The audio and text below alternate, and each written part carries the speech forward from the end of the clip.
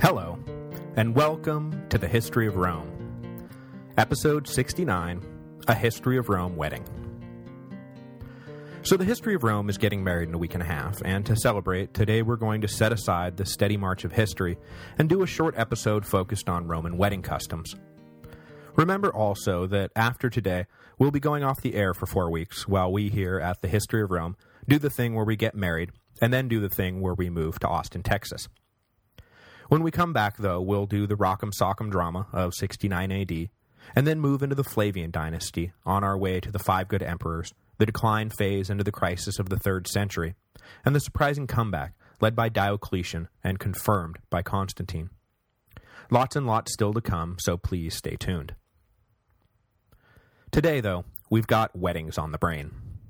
Yesterday, we finalized the floral arrangements, picked up my suit from the tailor, scrambled for a workable solution to the wedding cake issue, and, gulp, went down to the giant brick building to pay for and sign an official wedding certificate that will formally make us husband and wife once it's signed by the state-sanctioned officiant who will perform the wedding ceremony. As it turns out, weddings are a confusing amalgam of emotion, tradition, and bureaucratic legalese. If that doesn't sound like the Romans, well, I don't know what does. It goes without saying that we have them to thank for a lot of what we all have to put up with when it's time to get married. As an institution, marriage dates back into prehistory and was codified as a legal relationship as early as Hammurabi's Code in the 1700s BC. There are competing theories about where the institution came from and why it persists, and I'm basically not going to touch any of that with a 10-foot pole. But I'm just going to say that by the time the Romans came onto the scene, marriage was a well-established rock upon which society was based. It was the manner by which property, wealth, rights, responsibilities, and alliances were transferred from one generation to another. Because all of this formed the bedrock of an enduring culture, as with most of the ancient world, marriage in Rome was not seen as the legal expression of love and commitment, but rather as the practical means to a practical end. The very idea of romantic love was so divorced from the concept of marriage, in fact, that those who stumbled into a union that actually involved romantic love, as with Pompey the Great and Julia, they found themselves the butts of jokes, rather than celebrated as models to be emulated. At all levels of society, Roman marriage was about cementing connections between families, securing and consolidating property, and creating clear legal lines of succession and inheritance. Love was left to poets and philosophers. Marriage was a serious business. There were different types of marriage in ancient Rome, but they broke down into 2 broad categories. Marriages where the bride was transferred as property from her father to her new husband, and those where she technically remained under the authority of her existing paterfamilias. The former category itself broke down into 3 types. One, which was elaborate and formal. A second, which was less formal, but involved the ceremonial purchase of a bride by the groom, and one which was a sort of variation of today's common law marriage that only kicked in once a woman had been living with a single man for more than a year. The second category, where the wife was not formally subordinated to her new husband, was known as a free marriage, and in some cases, the woman became subordinate only to herself if their father died and had stipulated such freedom in the will. Roman women, or should I say Roman girls, were eligible for marriage at 12, and Roman men, or should I say Roman punk teenagers, were ready at 14. Most of the time, marriages were set up between boys and girls close in age, but often an older man marrying for the second or third time would choose a much younger wife. Though there was no real legal restrictions to this, or even very strict social taboos, men like Cicero still found themselves made fun of for the huge age discrepancies between themselves and their chosen wives. What really was taboo, though, was for a man to marry a woman older than him, and it was a striking exception that Octavian's first marriage was to the much older Scribonia. The matches would be arranged by the paterfamiliae, or fathers of the family, of the prospective bride and groom. Though the women of the families did not officially have any say in who would marry their sons and daughters, Roman matrons did exert considerable informal power over the process. Particularly in the case of brides, it was customary for the paterfamilias to consult with the mother of the bride when working up a list of potential candidates for her daughter to marry. The paterfamilias was not, of course, legally obligated to consult with the mother of the bride, but, you know, he did so at his own peril. In order for a marriage to be arranged and recognized, both the groom-to-be and bride-to-be were required to have something called connubium, or the right to marry. Basically, this meant answering the questions, are they old enough? Are they Roman citizens? And are they presently married to someone else? The Romans had no truck with polygamy, as it muddled up inheritance lines, and they did not, except under certain special circumstances, recognize marriage to foreigners. As you'll recall, this latter point formed the basis for Octavian's attacks on Mark Antony after Antony took up with the foreigner Cleopatra at the expense of his citizen wife Octavia. But beyond these technical requirements that answered the question, can I marry this man, or can I marry this woman, there was the social requirements. Should I marry this man, or should I marry this woman? In the upper classes, this was especially important, but up and down the line, Roman mothers and fathers fretted over finding the right match for their children. That husband or that wife who would elevate their social status or bring in a particularly large dowry or gain them entrance into a prominent family. In the early days, you'll recall that there were all kinds of rules about who could marry who, with patricians and plebs not allowed to intermarry. When those restrictions were lifted, it became a really big deal for a plebeian family to hook one of their daughters up to a patrician man, or to bring a patrician daughter into their house. On the other side, though, the patricians were never particularly excited to be sending one of their own off to join a plebeian family, or to be bringing in some commoner into their distinguished line. But practical economics trumped aristocratic snobbery, as the cross-caste unions usually proved to be economic windfalls for many impoverished patrician families. After all the centuries of intermarriage, by the time of the late Republic and early Empire, the most important thing was not necessarily whether a candidate was patrician or pleb, but how distinguished their ancestral line was. For the upper classes, it was all about counting the offices held by your ancestors. If you were a young man from a distinguished family who could point to, say, 4 consulships and 16 praetorships held by your various ancestors, then you were looking pretty good. Bonus points were given or taken away depending on how recently such offices were held. So if the young bride's father had been a consul, then that would be a pretty sought-after young woman. But if her family was still clinging to the one consulship they had held in 436 BC, well, people were just going to roll their eyes at that. Over the course of the Second Punic War, most of the upper-class men who could point to distinguished lineages were wiped out, and Rome saw the arrival of the novus homo, which led to the wholesale intermingling of lines.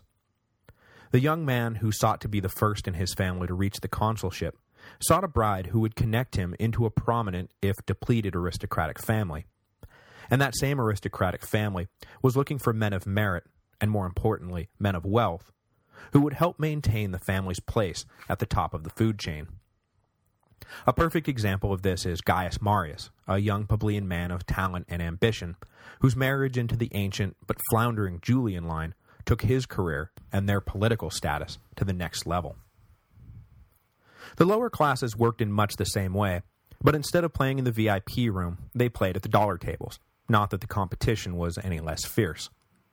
Everyone was trying to find the perfect match to raise the whole family up from where they had been previously, politically, economically, and socially.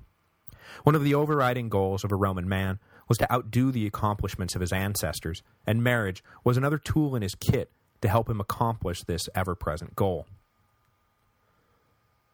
Beyond the lineage stuff and the economic stuff, character actually played a pretty large role in the selection of brides and grooms. Roman society centered around public praise and public shame.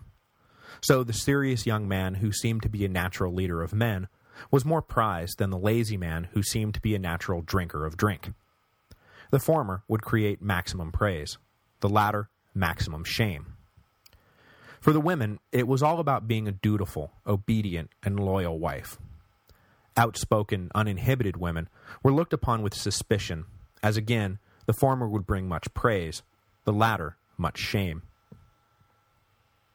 As I think continues to be the case today, physical beauty was more highly sought after in women than in men.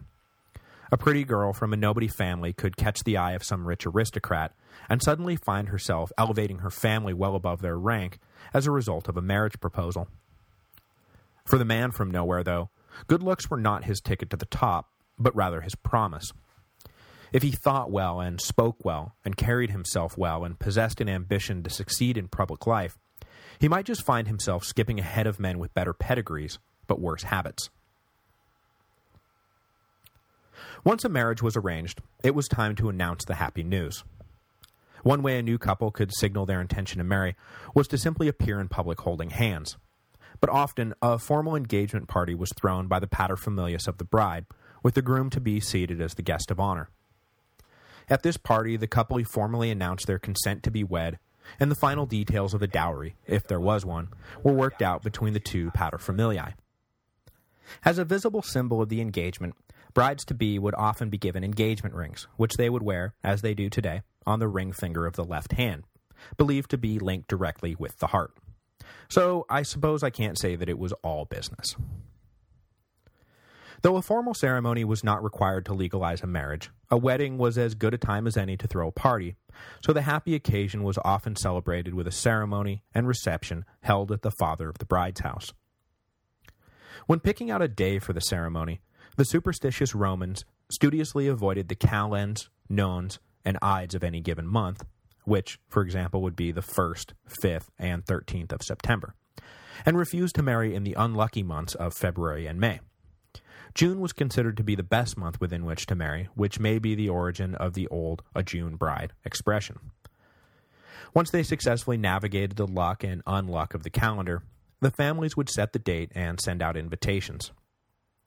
For these types of aristocratic weddings, 10 people were required to attend to fulfill the witness requirement.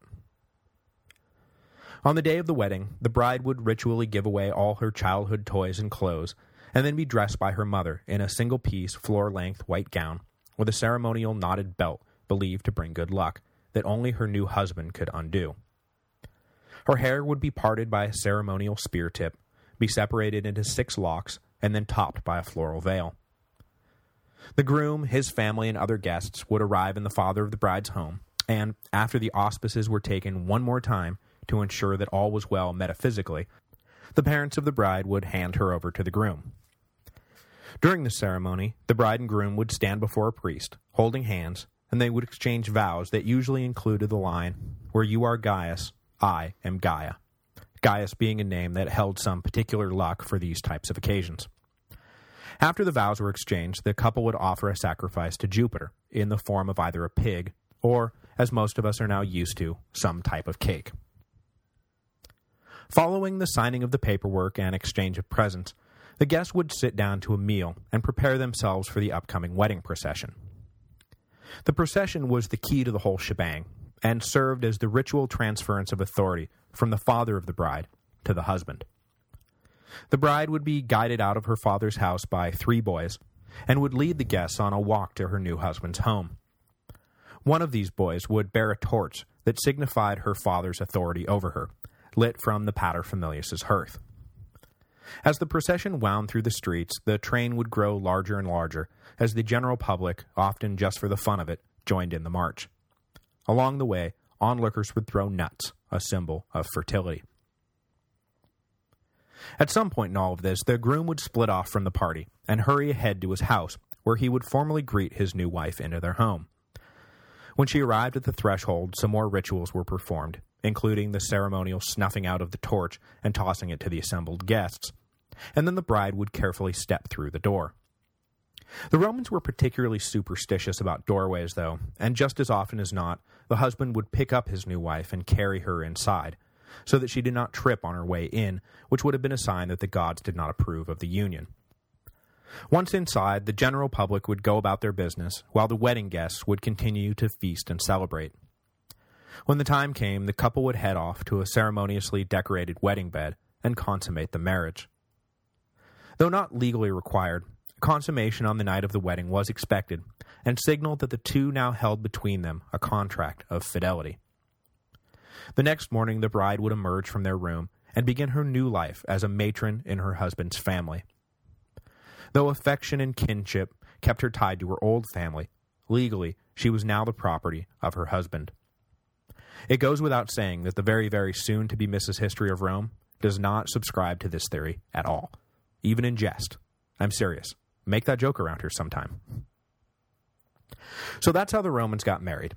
The modern Western world still holds to some of the traditions or variations thereof, and everything that I just described actually seems pretty similar to everything that I'm planning on doing in a few weeks. The engagement ring, the white dress, the veil, the offering of cake, the throwing of rice, the tossing of a bouquet. Like so much else in our culture, because that's how the Romans did it, is the answer to the question of why we do all of the crazy things that we do when it's time to get married. So that's it for now. I'll see you all again in 4 weeks from the new head office in Austin, Texas. I want to thank everyone for their well wishes on the wedding and the move, and to those of you who have donated money, I want to say that none of it would have been possible without you. I haven't touched a dime of the money that has come in, and it's been sitting in a honeymoon fund that has in the past few months been renamed the Moving Fund. To those of you who have thought about donating but maybe haven't gotten around to it, well, we're about to pick up and move across the country, and technically neither one of us has landed a job yet, so yeah, now's the time. thehistoryofrome.typepad.com. Jupiter smiles on all of you.